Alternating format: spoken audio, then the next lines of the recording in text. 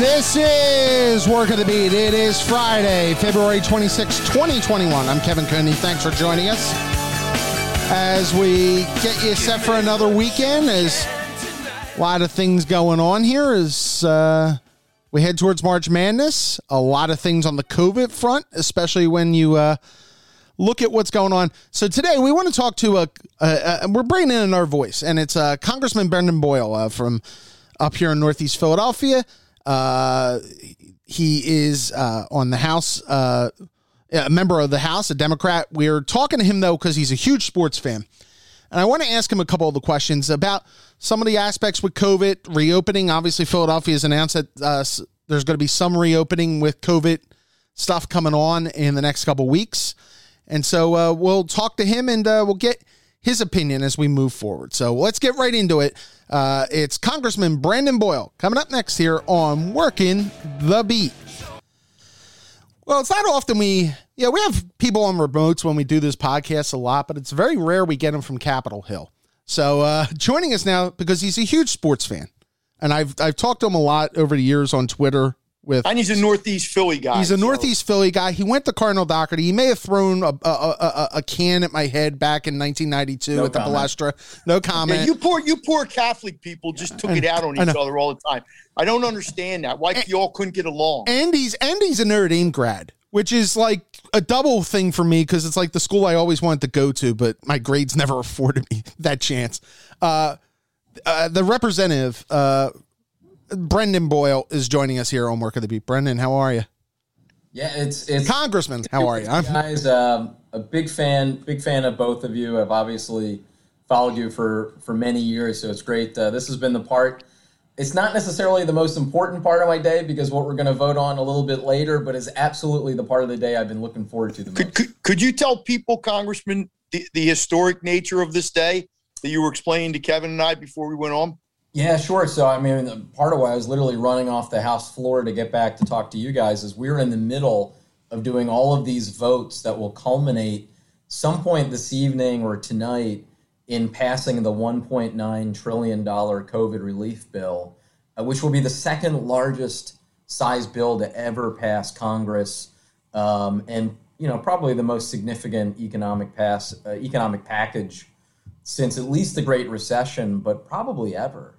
So it's a really historic day, and will be some point tonight when we finally pass it.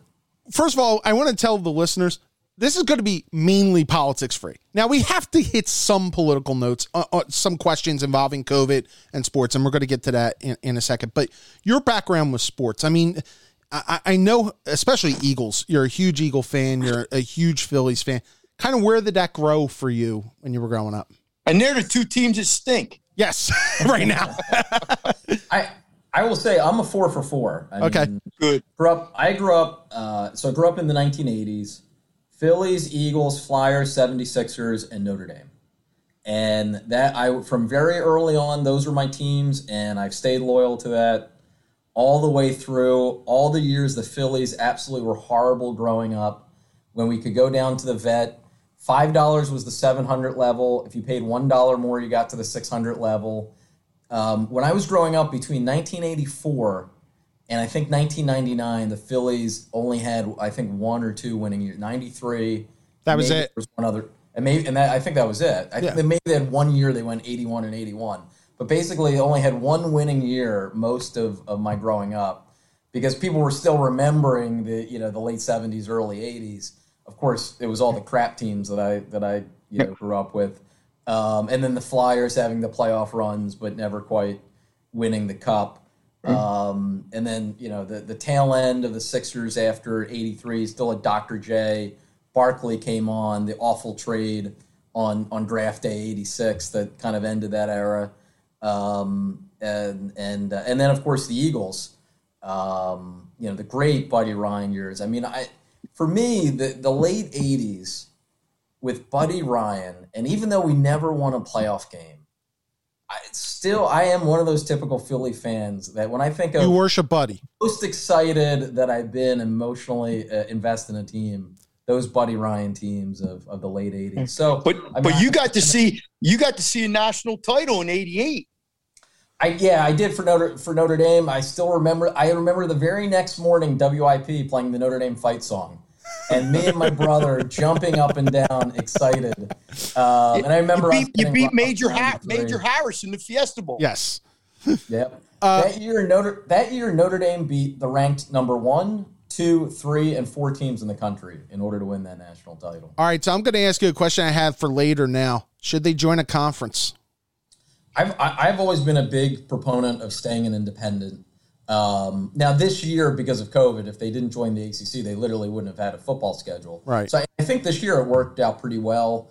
I have to admit, even for myself, I was a little more excited than I realized I would be with them, playing in a conference championship game.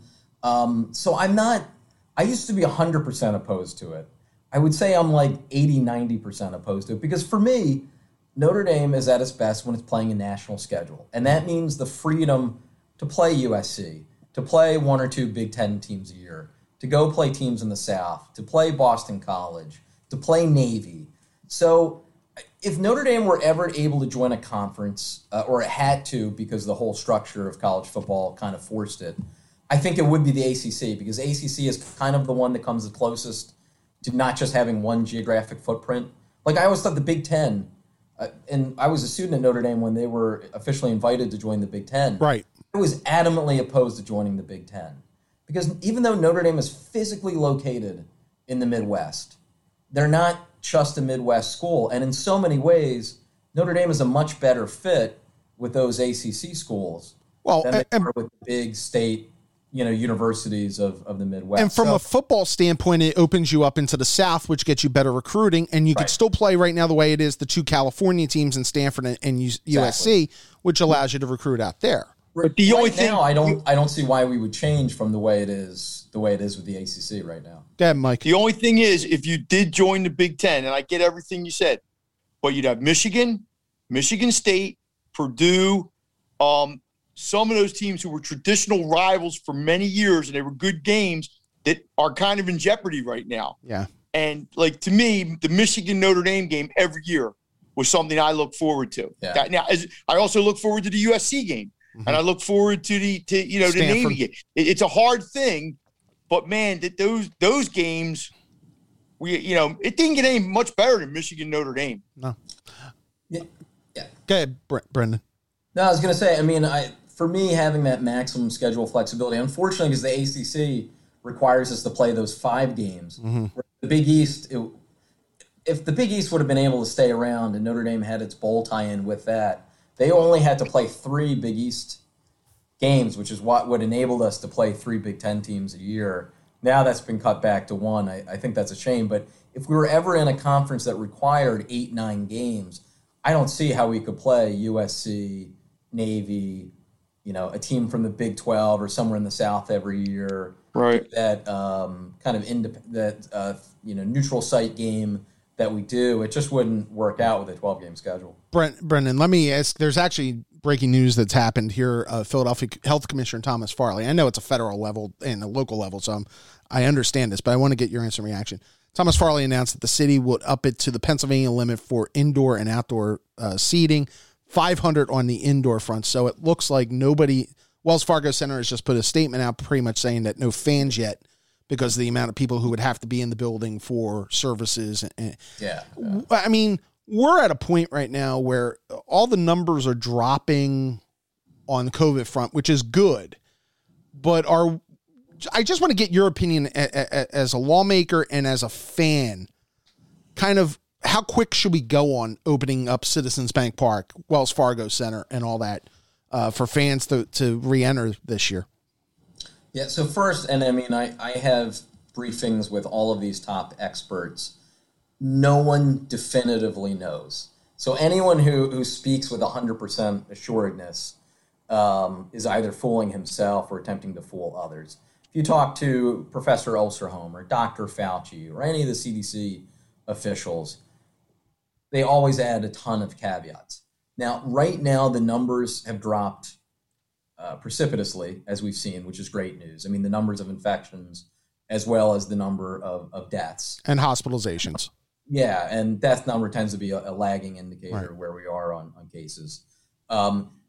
the good news about the vaccinations, because you have both the vaccines and the vaccinations. The facts there are more vaccines coming online, and then we're upping production of vaccinations and then getting it to the end user, getting into people's shoulder.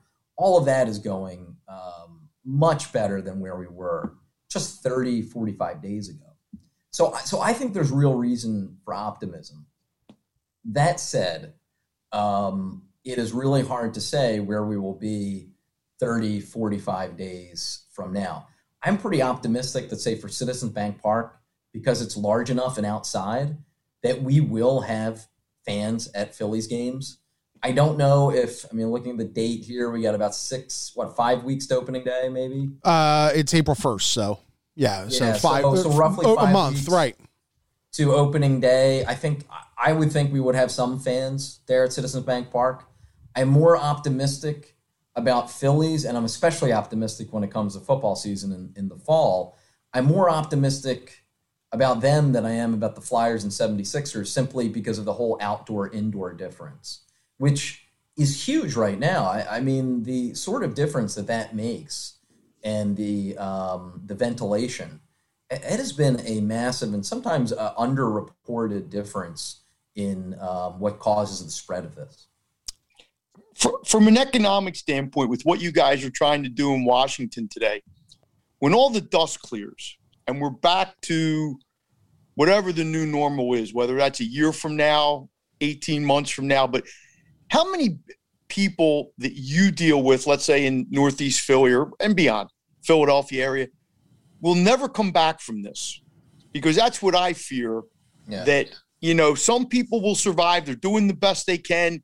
What you're trying to do down there is going to help them.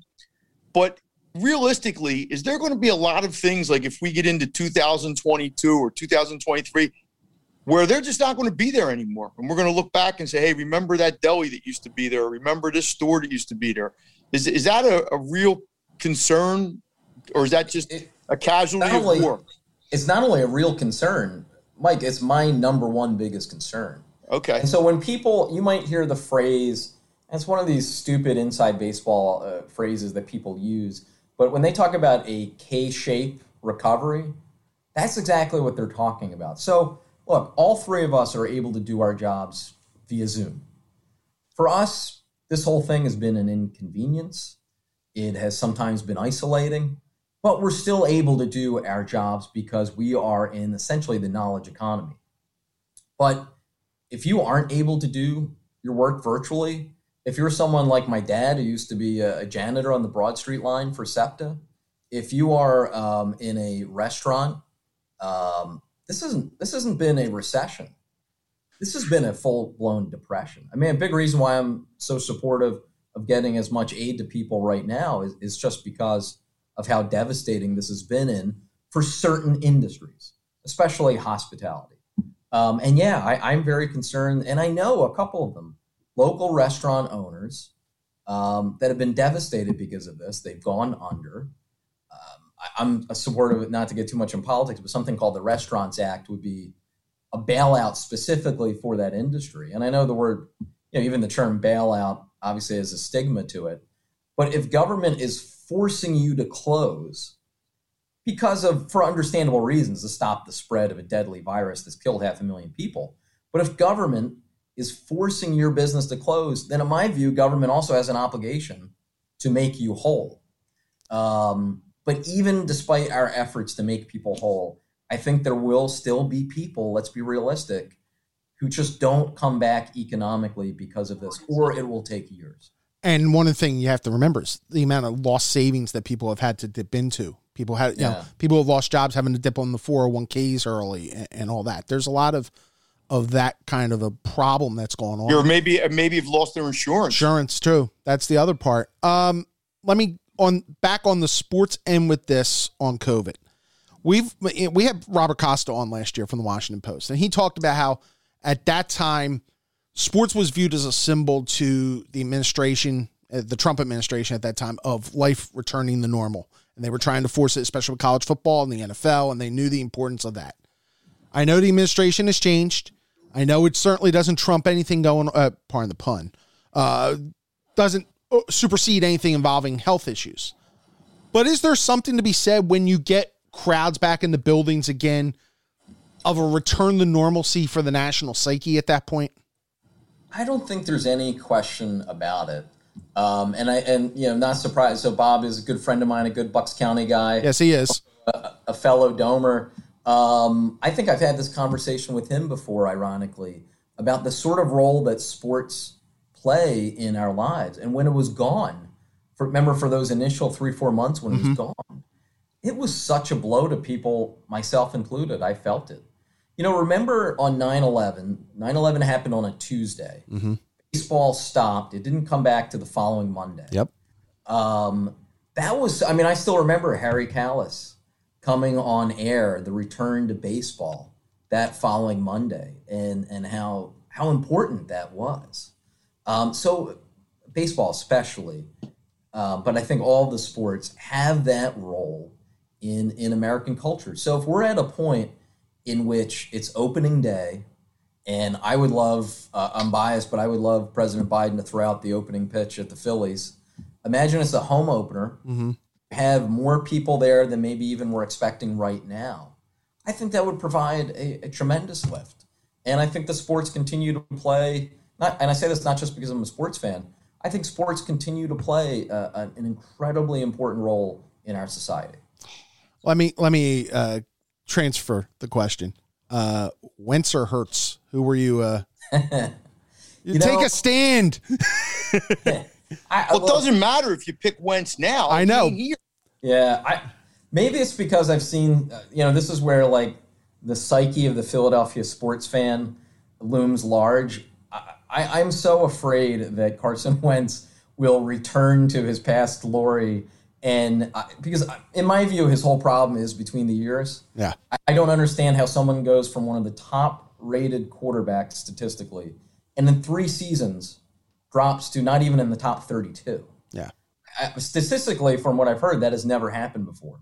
That is, as long as they've been keeping track of the quarterback rating. In the QBR area, that is correct. Yes. Yeah. So, could I see him totally fixing himself, getting back to form since he probably doesn't have anything physically wrong with him? I wouldn't be surprised. Now, the challenge is, given all that apparently happened, and I have a feeling there's a lot that we still don't know about that happened in that building, would that have happened in Philadelphia? And it seems like by this point, that if he is going to return to glory, it wasn't going to happen here. So I think that you were kind of in a situation where so much had happened that you basically had to get rid of him. But I would still like to know more about, why they drafted Hurts a year ago, what led up to that, what were the things that were going on, behind the scenes, because I just still don't understand how someone could have that much of a decline when age-wise he is in what should be the prime of his career at 28. Ahead, Mike. Well, he did have a knee injury, a broken back. Yeah, that could concussion. I don't know. I don't know how much they played into it, how much Hurts getting drafted played into it. From what I've heard and read, it seems like he couldn't handle that, aside from the injuries. But I guess we'll find out. I don't know. Do you have faith in Howie Roseman to fix it? Let's give him credit. Howie Roseman played an important role in why we won the Super Bowl 3 years ago. But the recent draft picks have obviously left a lot to be desired. Yeah. So I'm excited. I think we have the number 6 pick overall. Yep.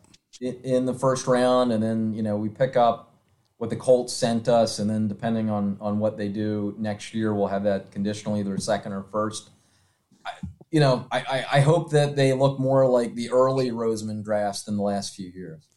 Let me ask you, if you could change one thing in Philadelphia sports, what would it be? Wow, that's a tough question. Only one. Let me give you my answer. Okay. Yeah. I would put a dome on the link so I could try to get the Final Four in the Super Bowl here. Would you put a glass dome? Would you put it like Minnesota? Yes, I would. Yeah.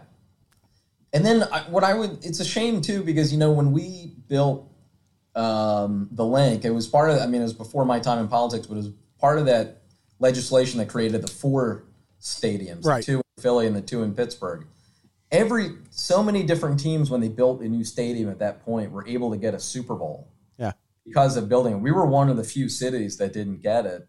I wonder if the cost is now at such a point in which you could do a retractable roof in a way that it would then be able to you'd be able to compete for those sort of things. So that's a pretty good one. Yeah.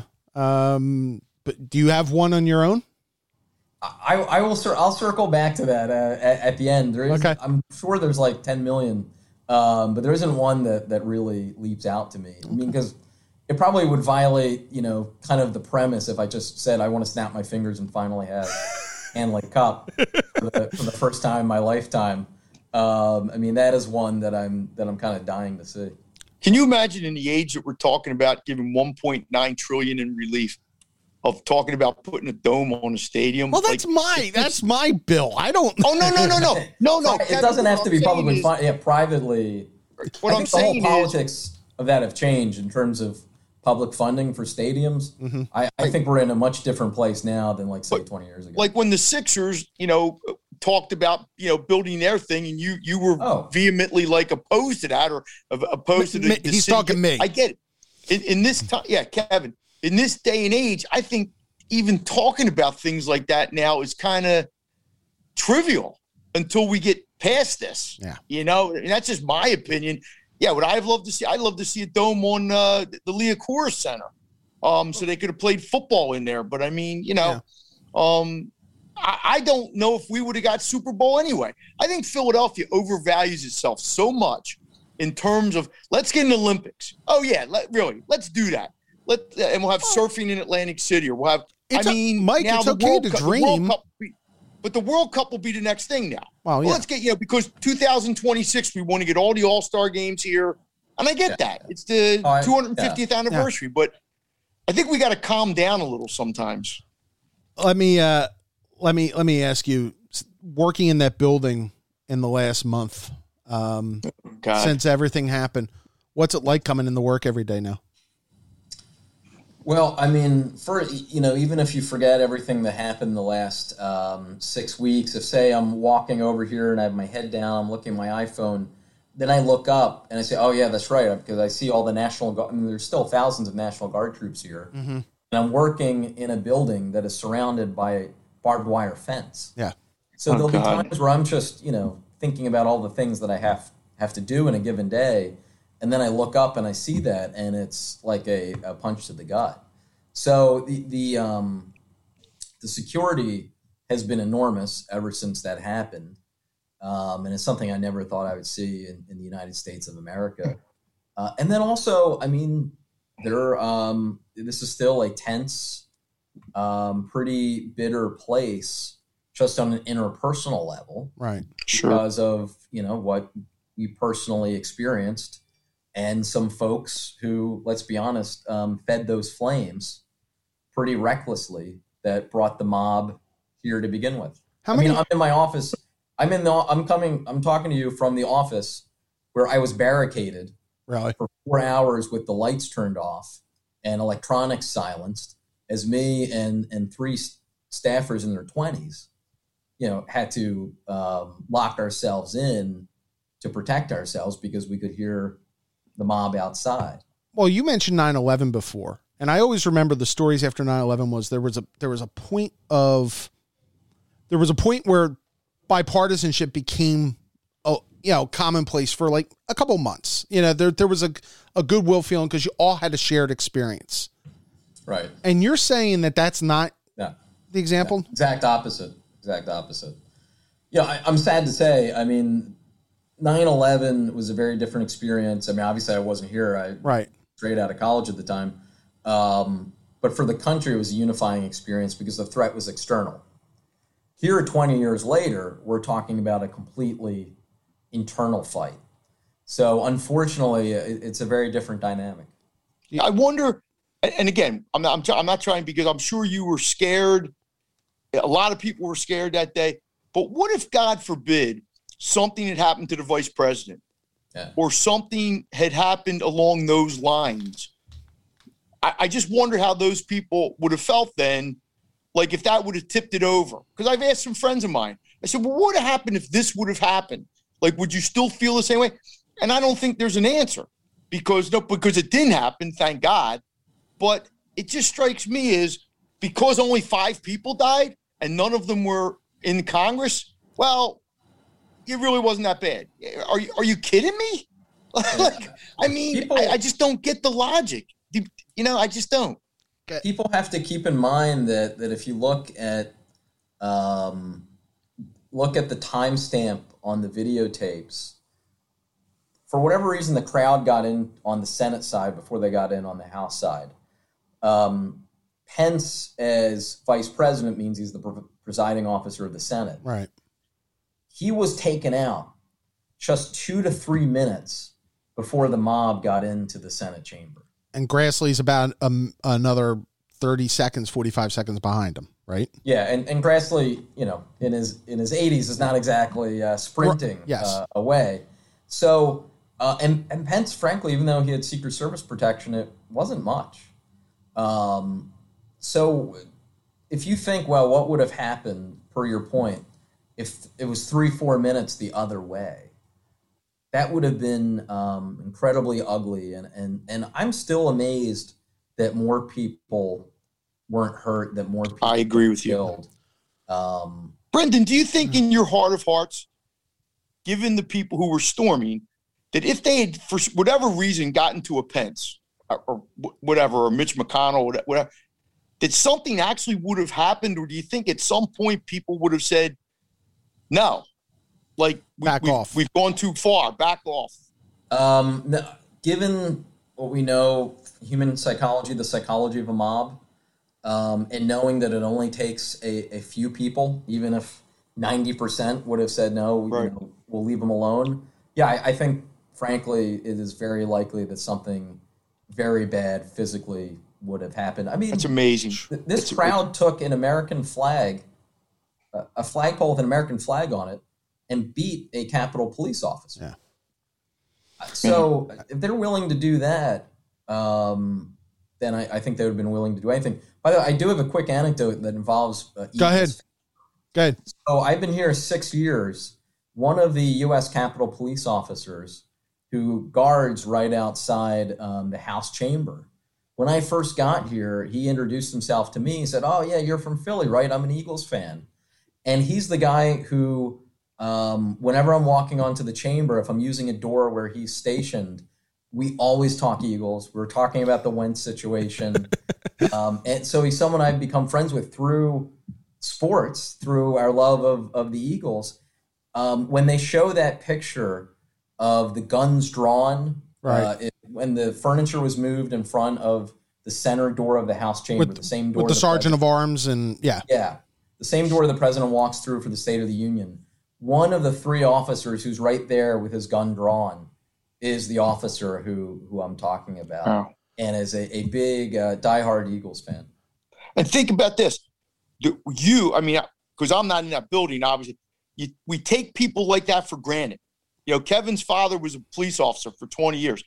We take them for granted until a day like that happens, and then they're the last barrier. Yeah. I mean, they're the only thing standing between us and a catastrophe. Yeah. Can I try to? I'm going to try to uplift this a little bit here. Okay. Let's talk. No. Phillies. Don't bring. If you're trying to uplift it, don't talk about the Phillies bullpen. No. It's better this year. I was just on a call with Joe Girardi. He talked about how great it was. So let's see. Let's go see. Sixers. Let's go Sixers. Yeah. They got a shot. Actually, I want to ask you one more thing. Sports and Congress, and we always hear the stories of sports can bring guys from across the aisle together for good. Do you have a guy you talk sports with who's a Republican? Yes. Who? Yeah, no, that's absolutely the case. I mean, we haven't been able to be in the members' gym, because of COVID for the last year. But in the members' gym, you basically talk sports, and very little to zero politics gets spoken. And so there are guys in there. Gary Palmer, an Alabama conservative Republican who played his freshman year for Alabama football. Okay. he and I go back and forth talking about college football all the time. Did you make a wager on the Rose or on the semifinal with him? Thank God I did not see him in the lead up to that game. But and another guy, a conservative Republican from Kentucky, there's another congressman who was actually from Illinois, Rodney Davis. Right. One of his really good friends is Jason Wirth, and so I met Jason Wirth through him, and he just sent me a birthday note, and literally the PS on the birthday note was Philly sucked. So there is that sort of camaraderie that happens with guys on the other side of the aisle through sports. Are you on call here? I just hear the buzzer. That's letting me know about a vote, but I have about a half hour, so don't worry about it. Okay. Finally, I mean, I'm going to ask this. There's a Senate election coming up in this state next year. There's going to be a new mayor in 3 years. Have you thought about this is the news reporter side of me. Have you thought about an office beyond what you have now, or are you perfectly content to stay working in this district? Yeah, I would like to give you guys a scoop, more than anyone else, but I don't really have any sort of announcement. I mean, I am seriously considering running for the U.S. Senate. Something at the federal level, I think really is the best fit for me, kind of like what I do now. But it's a challenge. I mean, to run statewide when you have a young child, my daughter is in first grade, and to commit the next year and a half to a statewide run, that is very challenging on a family. So and it's very contested right now. I mean, there's a couple already. Contested as well. I mean, I'm no stranger to tough fights. I won my state rep seat in an upset. I was the first and only Democrat ever to win that state legislative seat. And I won my congressional seat in a major upset against an establishment figure. And when we started off that first poll, we were 32 points behind. So that aspect of it doesn't scare me. In fact, I would welcome a challenging race. It's really kind of balancing, what do I want to do? How do I think I can be most effective? I am now in my fourth term here and on Ways and Means. Even in this COVID bill we're about to pass, a lot of the work that I did went into that because we're the committee that wrote most of it. Right. So there's a lot to consider. But I mean, right now I really appreciate the opportunity to do what I'm doing.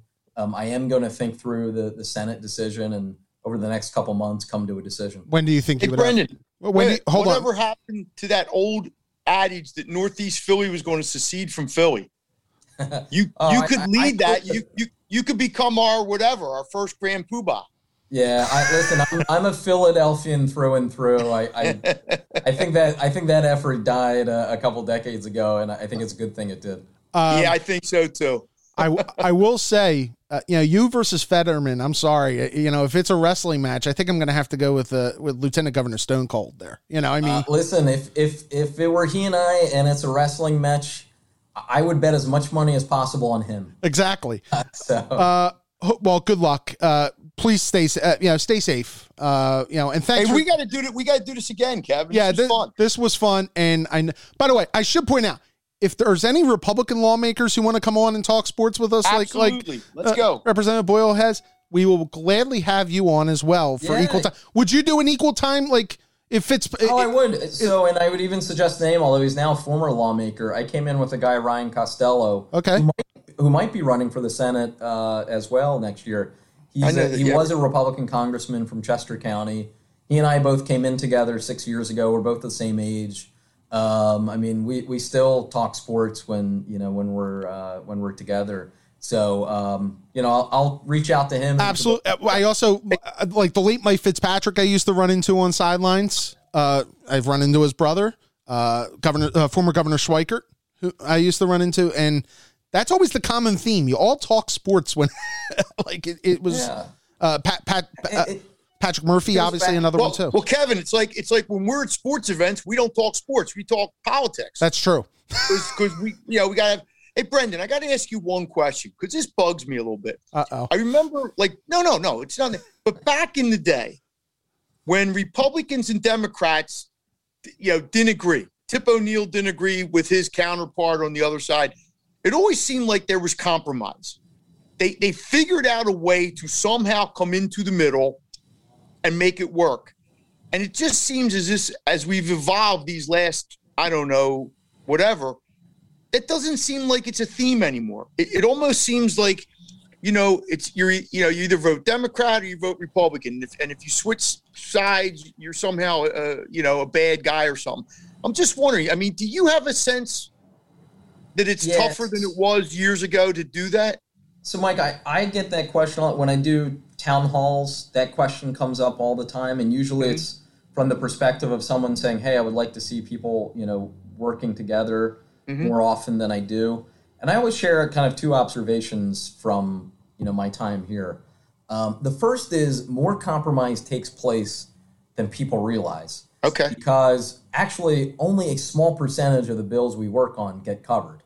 I mean, this isn't, necessarily a knock on the sure, market, but there's only so much oxygen that it's typically like one or two big ticket items that get all the attention. Or if one of my colleagues has tweeted or said something stupid, that will get a lot of attention. But, a pretty important piece of legislation that we're working on for water safety in Montgomery County and Bucks County, and it's me as a Democrat and a suburban Republican working together, and we just won a big amendment.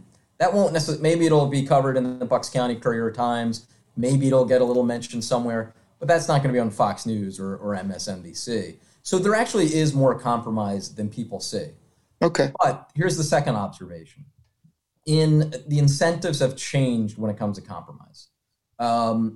In a previous era, when the parties were more diverse ideologically, there was more of an incentive to compromise. Nowadays, those times when I'm working with a Republican member, it's more likely that I will get punished for that electorally than rewarded for it. Yeah. Same goes on their side. Actually, it's even more so on their side.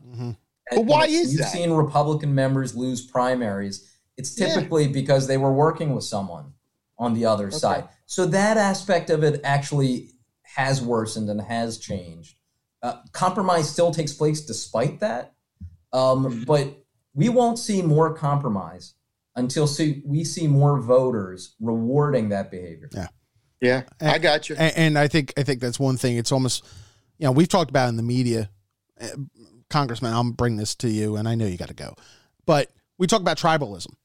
You're either an MSNBC guy or you're a Fox guy, or you go to the tribe you go to, and you don't ever want to hear what's going on the other side. And I think that's part of the problem with this, but that's my own. That's why you always say, Kevin, we have to listen to the other guy. Got to listen. Yep. Congressman, I appreciate it. Again, I would love to have you back on, and good luck, and stay safe. Thanks so much, thanks, man. Guys. And we'll be back on Working the Beat right after this.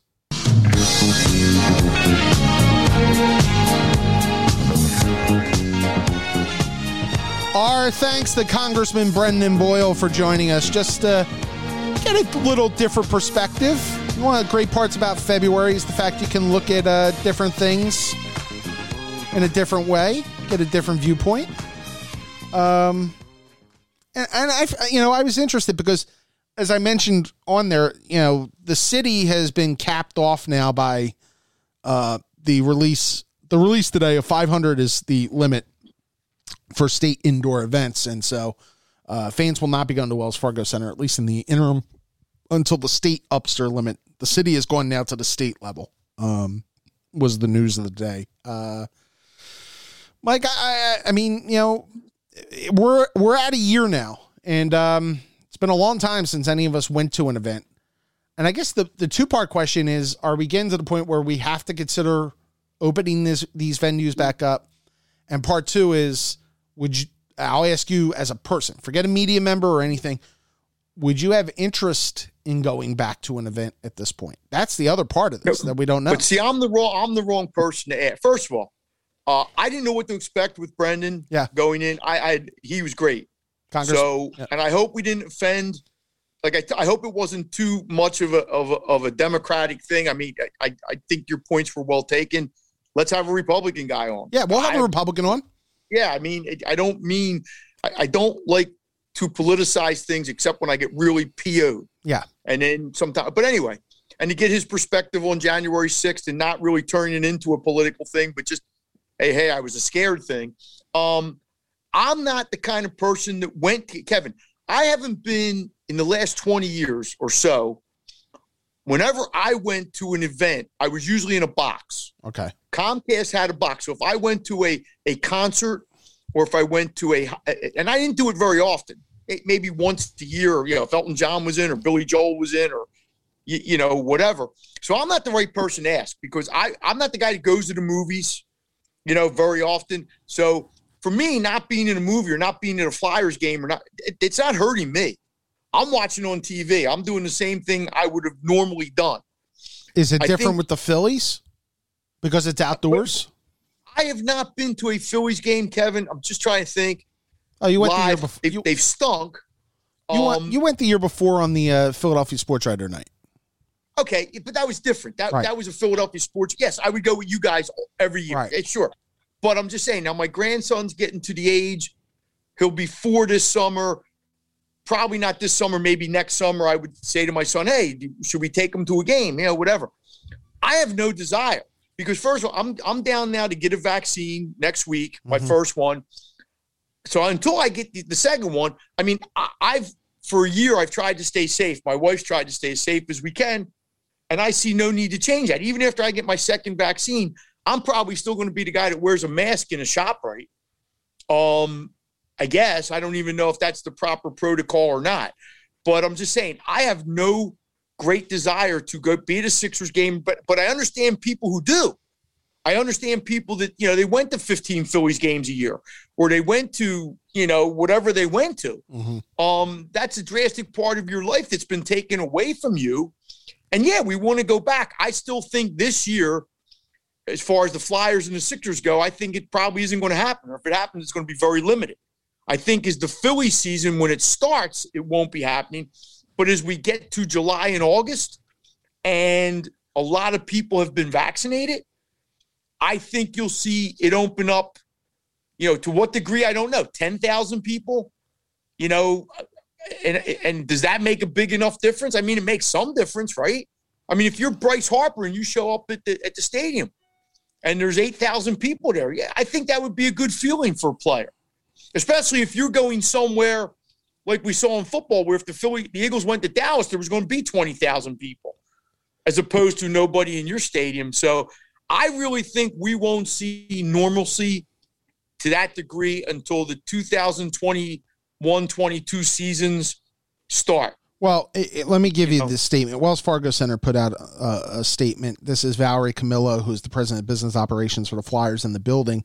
We're working day and night to ensure we could safely welcome fans back to Wells Fargo Center as soon as possible. We're encouraged by the city's announcement today to align with the state's permitted capacities. Welcoming fans back to Wells Fargo Center will require more than 500 employees in the arena. So we're not able to do that with our capacity limit to only 500. But we're in direct communication with the city and state officials to determine if we can further increase our capacity and welcome fans in the arena. I think what you're saying is fair. I mean, if you didn't have a tolerance for it before, you really aren't going to be wanting to go now. I'm at the point, like I went to spring training last year before all this happened. Okay. And I went with my stepson and all that. And I have to admit, when I was down there, and it was this time last year, it was the first week in March. And it was nerve-wracking, because you saw people in masks and it was before we really got going with everything. And you realized, I think, even looking around, I think I've told this story on the podcast. I looked around actually at all the people wearing masks, and we had taken the train down and we had sat in coach. And I looked at all the people with masks and the surge levels that were going through Florida at that point. And I immediately booked us a sleeper car just to make sure that we didn't have any contact, that we were able to kind of self-isolate at that point. And it was basically our tax refund, but that's what happened. And the idea is, would I, as a fan, now go back? I would wait probably a little bit into June or July, see how the rollout's going and check. But I'm getting that itch. I got to admit, But I guess what I'm saying, Kevin, is if I never went to a Phillies game again, right, or any live sporting event the rest of my life, it wouldn't kill me. Now, I've got a grandson now, so like I said, at some point, yes. But I'm just saying, me personally, if you said, Mike, that's never going to happen. You're going to watch the games on TV. Oh, okay. That's what I've been doing most of my adult life. But other than being a reporter, if you said to me, Mike, like let's say a month from now, 2 months, Mike, I got 4 tickets. Do you want to go to the game with me? I don't know what my answer would be. I mean, part of me would want to say, hey, yeah, we'll go. We'll have a good time. Like a friend of mine just let me know he's got a and he's one of those guys. He likes to get out. He wants to do some things, not necessarily games, but casinos, things like that. So he's got a room some week in March. I think the first week of the tournament or the second week of the tournament, because I'm losing track of my days now.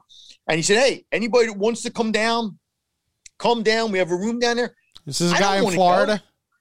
What? Is this a guy in Florida? No, it's Eddie Barkowitz. Oh, okay. I'm sorry. I'm sorry. I thought it might have been TL. If you. Oh no. This is Eddie, and Eddie's done this before. Every year, Eddie will go down there for usually the first weekend. And I have no desire to do that. The next biggest thing on my list, personally, is Myrtle Beach, the end of June. Mm-hmm. My wife's best friend. We didn't go last year. They went and they only stayed for 2 days because that's when the Jersey governor said you have to get back into Jersey or, all hell's going to break loose. And we are hoping beyond hope that we are going to go down and spend a week in Myrtle Beach. And I will guarantee you that I will still probably wear a mask at some parts, not to the pool or whatever, but because I know people in Myrtle Beach haven't really been like we have, anyway. But even after I get my vaccine, and maybe that's stupid because maybe I'm not supposed to think that way, but I'm just saying that's the next thing on my radar is that. And that's still almost 4 months away. You said last week in March? Last week in June. Yeah, the week leading into July 4th, which I think is on a Sunday this year. So yeah, that's what I'm shooting for. That's my shooting point. I'm supposed to go to a Golf Now this weekend for a friend's birthday. Mm-hmm. I've never been to a Golf Now, and I looked at my wife. I said, "Look, do you want to go? Do we? We're going down to visit my daughter tomorrow and bought their new house in Baltimore." And my daughter was like, "Well, do you want to go out and get?" I said, "Melissa, we haven't been out to a restaurant in a year, basically. So I'm not going to tempt fate now. Right? Why would I tempt fate if I've waited all this time?" I would. Well, by the way, I asked that because my wife and I were actually trying to plan vacation last night, and right, we've kicked around a couple ideas for the last week in June, and one of them is Myrtle Beach. So I know where to. Yeah, I know you were talking to me about it. Yeah. So the same time I'm going to be down there. It might be, yeah. Yeah, I mean, look, Myrtle Beach. That may totally change my plans now, but that's a whole different story. I know people in Florida who've said to me that Florida, and they've said it. I've had people on both sides of the equation. Some people say, "Hey, good for us," and other people were kind of horrified by it. But I remember when Keith Pompey went to Orlando, mm-hmm. and he said he was taken aback by didn't the Sixers coach said that, right? Yeah, he came and nobody's wearing masks. Yes. So different parts of the country have treated this differently. Myrtle Beach, I remember my wife's friend went down there and somebody hollered at her for wearing a mask, right? And she was horrified by it, But anyway, I think by June, if I've had my shot, obviously my wife's had her shot. I'm going to need to get away but I guarantee you the first night that I stay in a hotel room or, whatever, but I guess if I've had the vaccine, I'm not really supposed to worry, right? Is that the way this works? If you have a vaccine, you're supposed to be careful. But can I get it? Can I still get COVID? The word is if you had the vaccine, what it does is it eliminates the dangerous side effects or the dangerous effects. Okay. You could still be a carrier of it to others, though. I got you. And I don't want to be that. I don't want to be a carrier to others. But yeah. So, I mean, when I go to Myrtle, if we go make it to Myrtle Beach, let's just say we do, I'm not going to walk around on eggshells. No. I'm going to go golfing. Well, and the other place Bess and I were thinking about taking our stepdaughter is Disney World. And I have friends that live in Orlando and her husband works for Disney. So, I mean, Yeah, I mean, I'm sure Disney's taking every precaution humanly possible. Like staying, the rates are still pretty expensive down there too. But a lot of this stuff is Disney, Kevin. I know it's Disney. They're not going to. Yeah, and the summertime is their busy time because families go. I don't know what to tell you. I mean, I'm a Myrtle Beach person, but I like Disney. So, I've been to both. I've been to both many times. And one's easier to get to, but eventually we have to get back. I'm supposed to go to Ireland in late July. Whether I'm going to make that or not, who the hell knows? Could depend on Ireland. Could. Might have nothing to do with me. Do I want to get on an airplane? I'm not sure. I haven't even thought about it, to be honest with you. That's a non-starter for us. What do you mean? We're not getting on an airplane. We're just not. Okay. Yeah. But I'm not a comfortable flyer anyway, so it doesn't matter. Even the years when I did baseball, I was not a great flyer. I did it, but I didn't. I hear you. Okay. I didn't realize that. But I'm saying the only way I'm getting to Ireland is to get on a plane. Right. So, you can't swim. It's just whatever. But I don't know. I haven't gotten that far down in the equation yet of and then my wife and I had also talked about, because the people that we rent the house from down the shore, they're not renting again, I guess, because I haven't heard from them. They're older people. I hope they're doing okay. I haven't talked to them in a while. I have a friend who has a house, and I also have a friend that I could go visit because he lives there and he's told us all the time. He goes, but we may go back to Myrtle Beach in August. I already said to my wife, I said, look, if we go down in late June and we want to go somewhere else in August, would you want to go back to Myrtle? And she was like, yeah. So everything that I'm planning right now, Kevin, is kind of like, I got 5 places right now that I'm planning trips for, and I don't know where we're going to end up.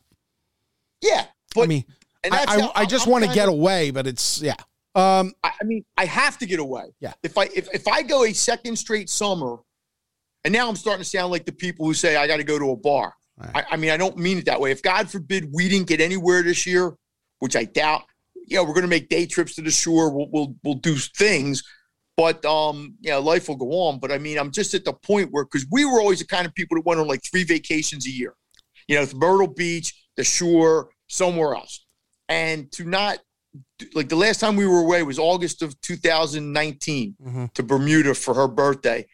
So who knows? I got to get back. Well, the one thing let me ask you a question. Do you think by football season? Yes.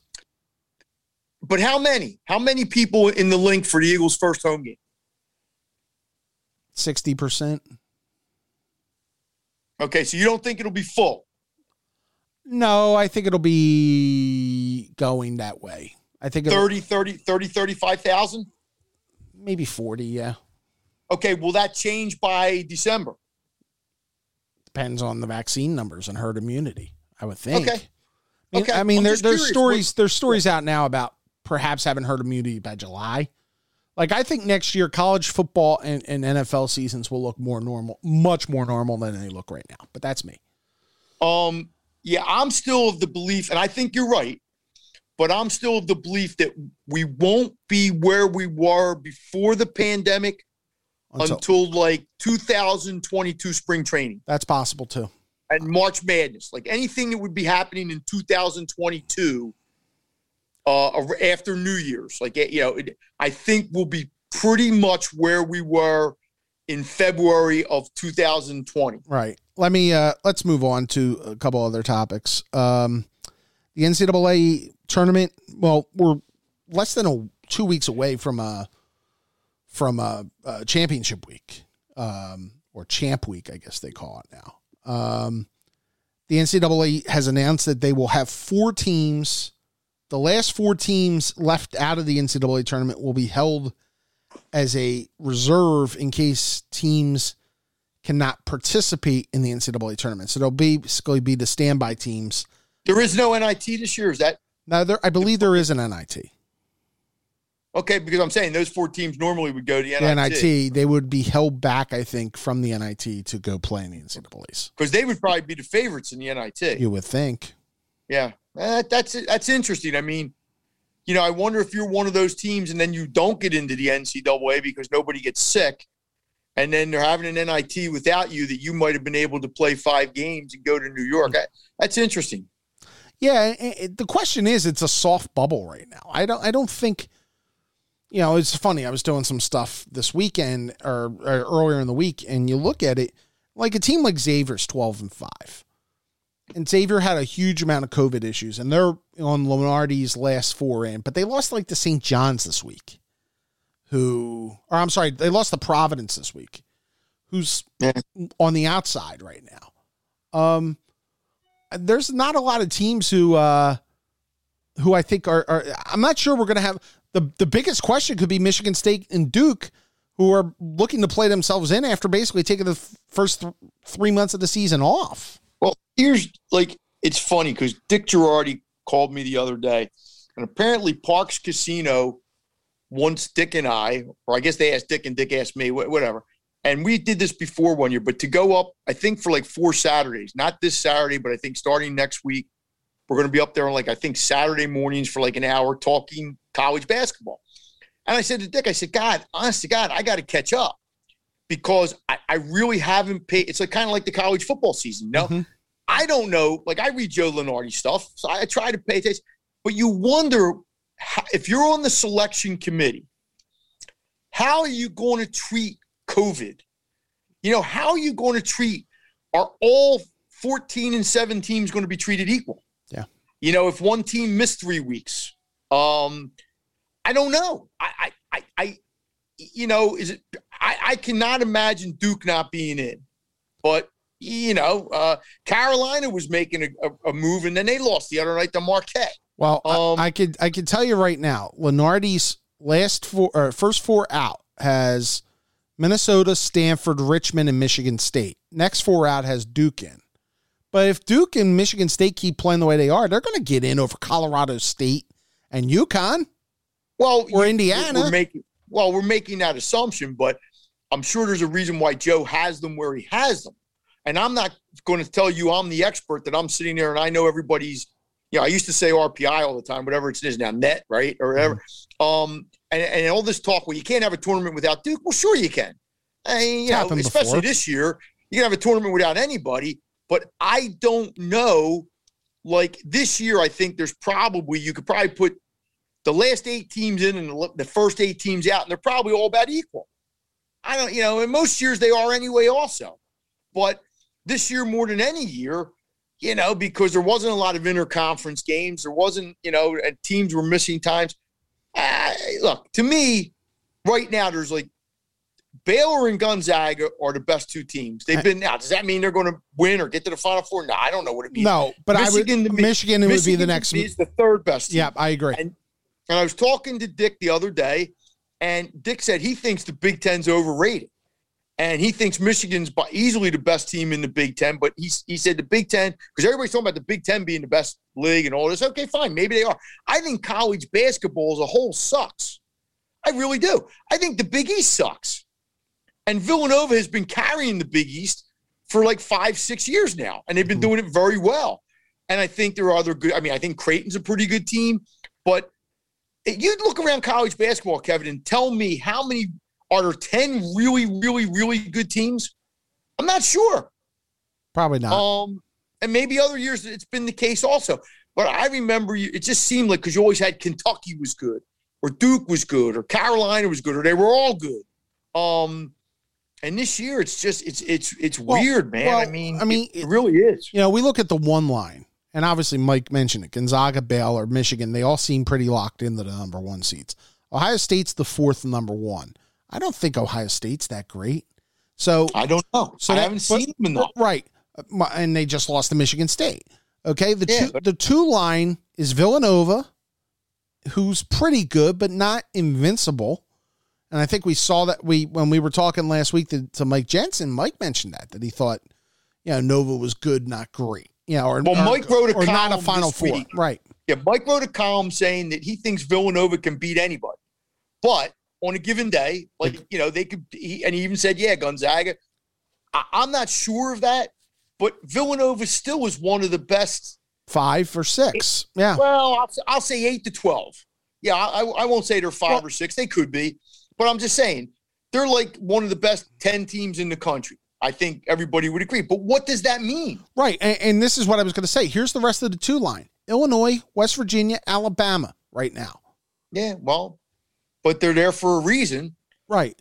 You know, I might not quite understand the reason, but that's what Joe does. I mean, yeah. I mean, so you look at that and you then drop down to the next line and it's Iowa, Houston, Florida State, and Oklahoma.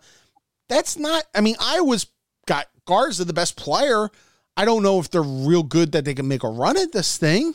I mean, so this is the way it is this year. It's so mixed up. But look at this. You have Kansas, Kentucky, Duke, and Carolina. 4 teams that almost every year are in the discussion. Mm-hmm. You know, one of them usually makes the Final Four, or 2 of them, or whatever. Those 4 teams, I mean, Kansas is still okay, I guess. Kansas is a 4 seed now. Right. And if you get a team, let's say for the sake of argument, Duke gets in, and they've played well since their big freshman said he wasn't going to play anymore. Would you want to play Duke? No. Like, if you're a 2 seed or a 3 seed, or, well, I guess Duke would probably be like an 11 or a 10 or somewhere. Would you want to play Duke in the first round? No. You know, or the second round? No. I don't know. I mean, and the interesting thing, Kevin, is going to be the first weekend of the tournament is always the most fun, usually, because you know there's going to be upsets. Yeah.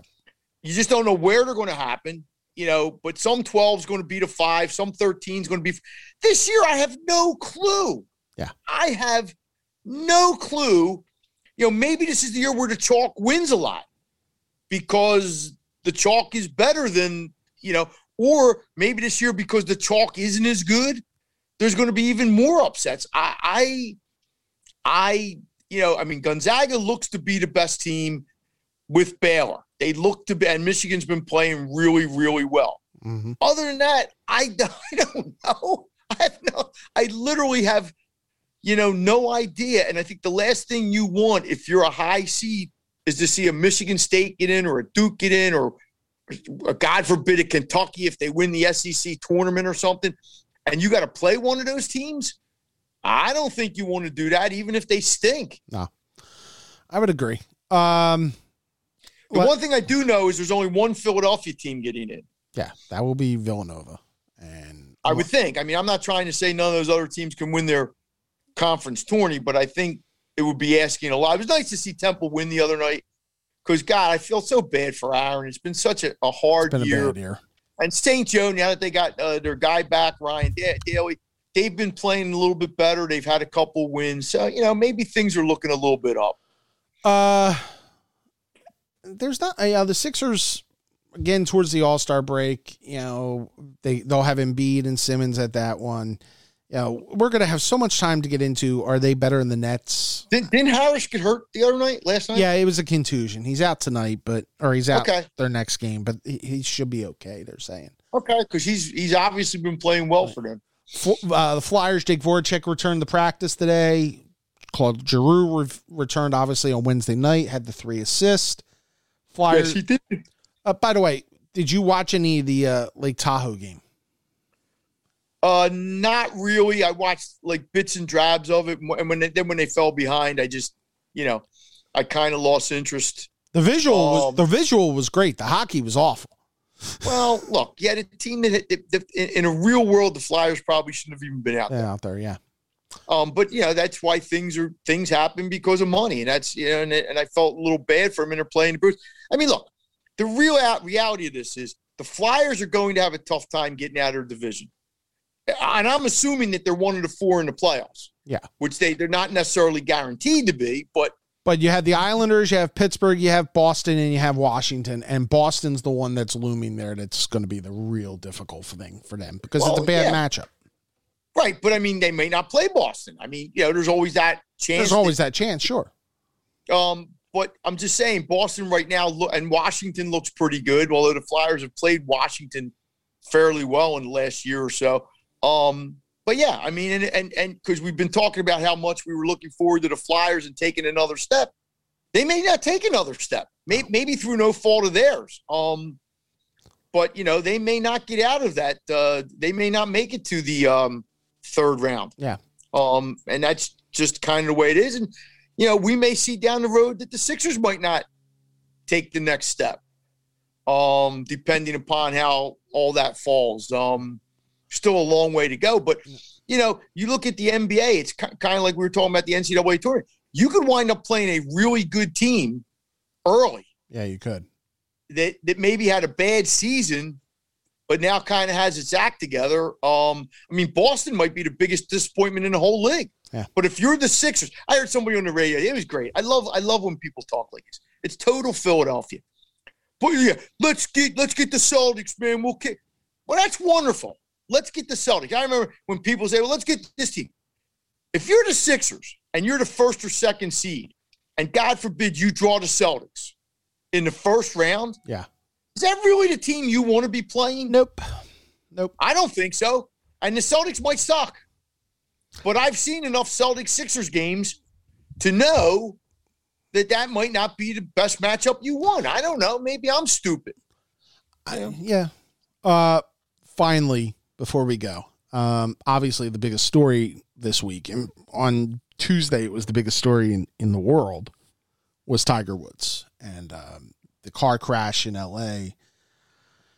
And, obviously, thankfully, he's alive. As Rory McIlroy said, that's the most important thing. You don't worry about the golf. You worry about the 10 years ago, people were speculating he might not have been.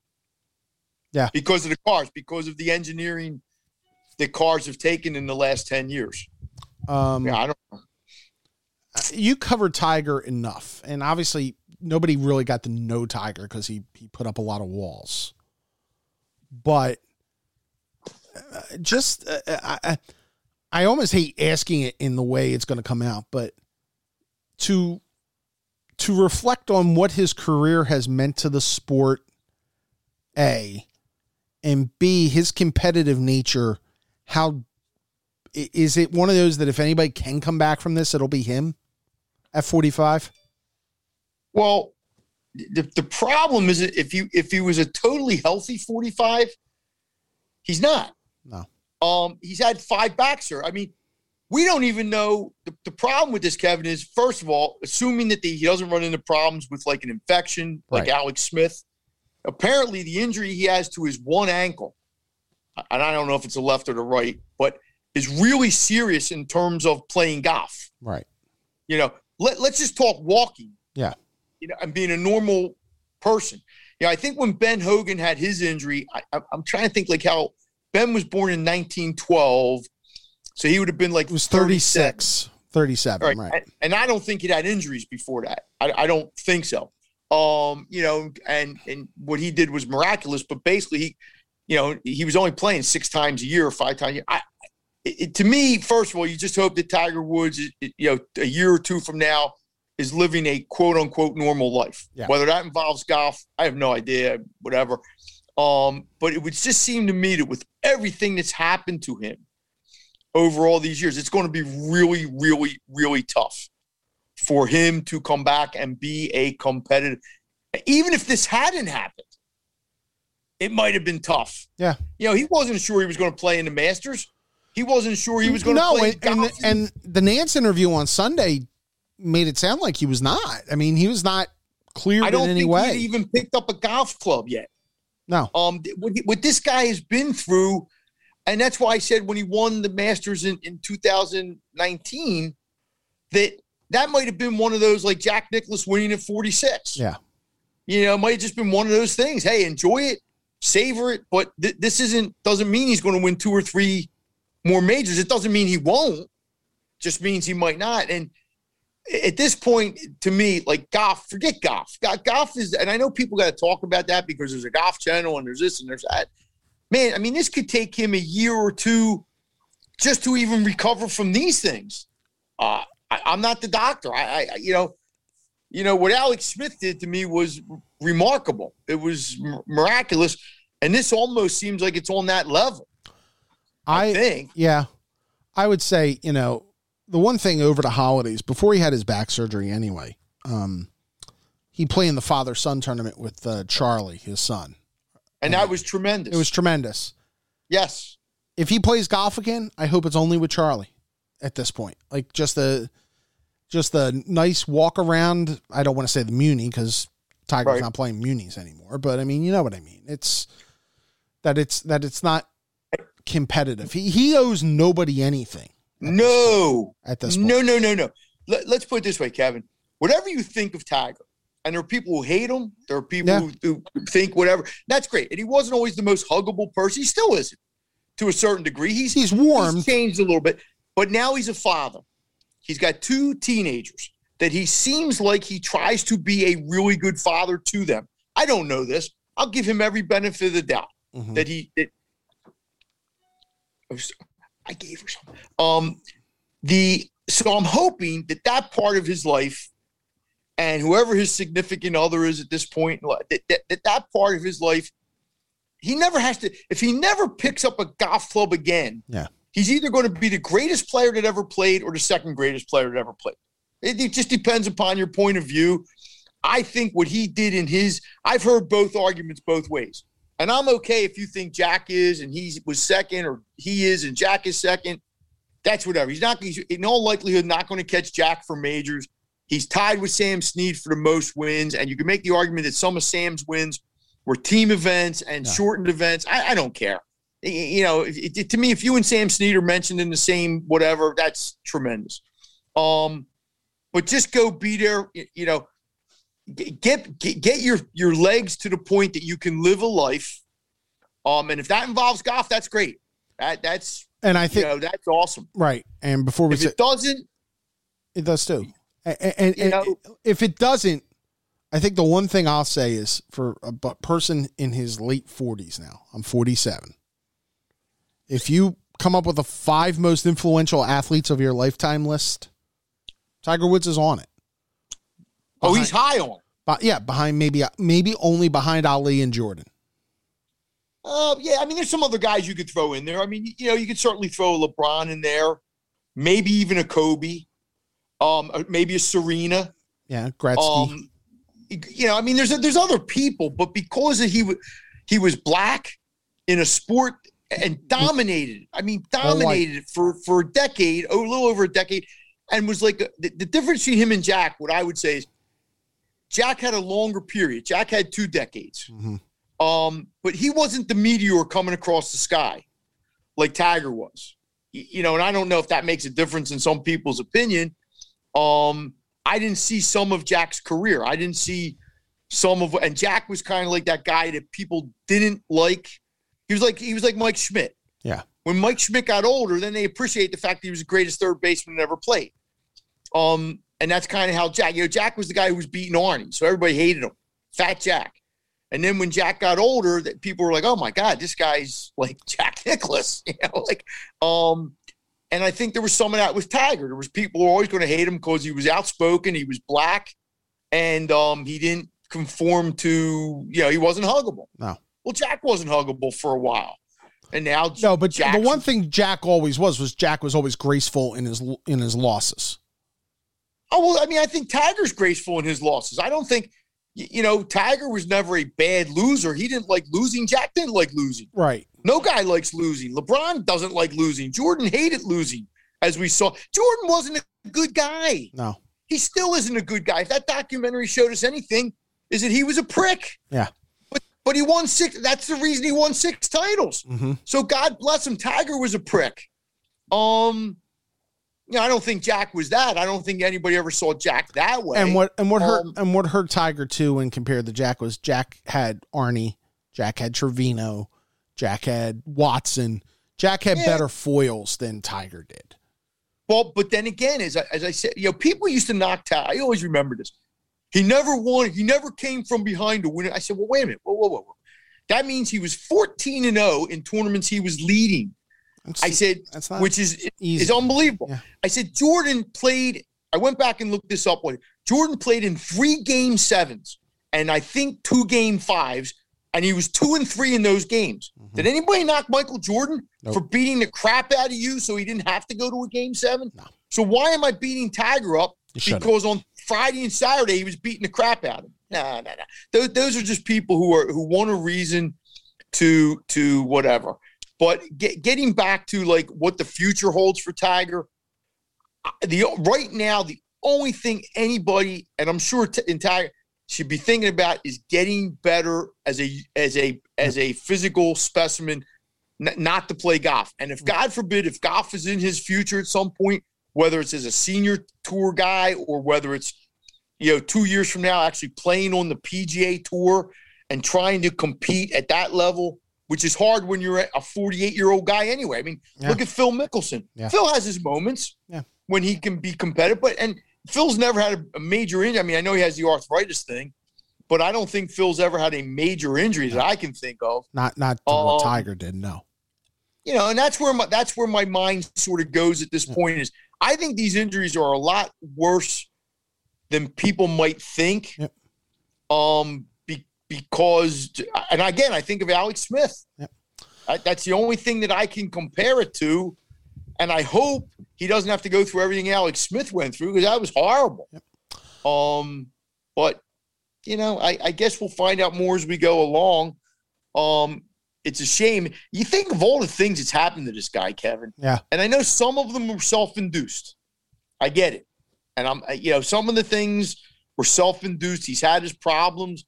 But, man, this just seems like he was trying to get somewhere and going too fast. And, thank God nobody else got hurt. Yeah. I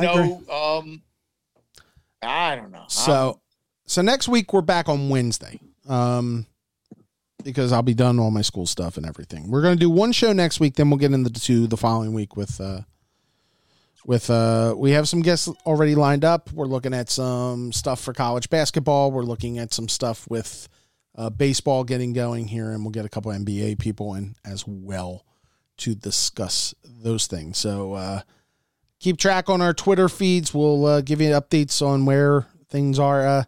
But today was a good show. I thought Congressman Boyle was fun and it was different, and I didn't mind doing fun. And hard to believe.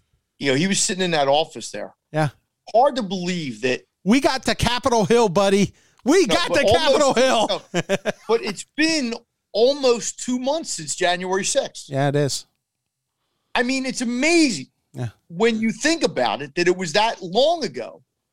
When I think of January 6th, Kevin, I think what I'm always going to think of is how much worse it could have been. Yeah, I agree. As bad as it was. How much worse that could have turned into, like, let's say for sake of argument, you ended up with 15 or 20 people dead or seriously hurt, and some of them were senators or Congress people. I mean, how would the country have recovered from that? I don't know. I don't know either. That's beyond my pay grade, man. But we're thanks to Congressman Boyle. Again, our offer stands. Any Republican that wants to come on and talk sports primarily, we will gladly have him on. If the former mayor of Philadelphia, who was a Daily News columnist, wants to come on, Mike will have him on, correct? Anybody? Yeah, I mean, I'd love to have Mayor Kenny on. You would? Talk sports. Don't, yeah. Hold on. Could you sit through a whole Mayor Kenny interview without bringing up the soda tax? Yeah, I would. Okay. No, because I would not. It would not be fair. Okay. For me, it would be like if I had a Republican guy on brought up Donald Trump. Right. That's not fair. No, you're right. That isn't fair to that person, and it's not right. And yeah, as much as I don't, what am I going to say, Mayor? I hate the soda tax. You got no. If it was something pertinent like talking about, the COVID situation, like you said, or putting people in the stands, that's a legitimate question for him. And I've told, I've had this in my head. I've had this list of people I would love to have on the show, and some are realistic and some are not realistic. Dr. Fauci is not realistic. Joe Buck is not probably realistic. But hey, Jim Kenney would be interesting. Yeah. But to be fair to Jim Kenney's probably got a lot more things on his plate right now than you and I. And I totally. Yeah. And I think Brendan, being a Northeast Philly guy, it made sense for him, and he seemed very at home. And it sounded like he had fun, and I'm glad about that. And that's all I want. Look, you can disagree with these people politically and everything. The idea is let's have fun. and let's talk. We're all not going to agree on everything, Nope. and that's fine. That's what this country's about. And you know, sometimes I may be right, sometimes I may be wrong, and there's people that may say Mike's an idiot, and that's perfectly fine. That's you know, but you know, I've just seen too many things that I say, well, how can you explain that? Just explain that to me. You know, I was on the phone with a friend of mine and I said, you know, and he still thinks the election was stolen and the people were and I said, okay, but explain to me. Just explain it to me that makes sense that Republicans don't cheat, but Democrats do. Yeah. Well, that's not what I'm saying. I said, yes, that's exactly what you're saying. That is exactly what you're saying. By the way, for the record, I've never called you an idiot. But it's okay if you do, and there's times when I am. I get it. But I'm smart enough to understand that I am. Yeah. You know, that if I talk about Jack in the Box, and I have fun with it, but I'm just saying, there's things, you know, you have your thing with certain issues, and I'm like, yeah, you're right, but it's not going to change it. You know, we all have those things. Yeah, and if I listen to enough talk radio, I'm going to hear enough things that I'm going to say, oh my God, are we going there again? Yep. Like, why are we going there? You know, I mean, the Carson Wentz stuff? Yes, I know. Well, no, but the thing with Bryce Harper calling out Klentak, and, you know, some people taking real exception to that. Some people say, I don't know what's right or wrong anymore. I really don't. But I think we live in an age where everybody, you know, there's hot points and hot topics, and people are trying to get ratings. So let's talk about this. Okay, fine. Hot takes. Hot takes. Yeah. I mean, Carson's gone. He's gone, and we're going to be talking about it for years because of whatever happens with the Eagles quarterback situation, whatever happens with Carson Wentz in Indianapolis. Mm-hmm. We're going to be talking about Howie Roseman. We're going to be, you know, certain things are not going to go away. Nope. They just aren't. And that's why there's talk radio. So, all right. So I will see you on Wednesday. We will talk then. Is that cool? Yep. All right. That's fine. Thanks to our Congressman Brendan Boyle for joining us. Thanks to Mike for joining us. Thanks to you for joining us. We'll see you next week. Have a good weekend. This is Working the Beat. Well, you went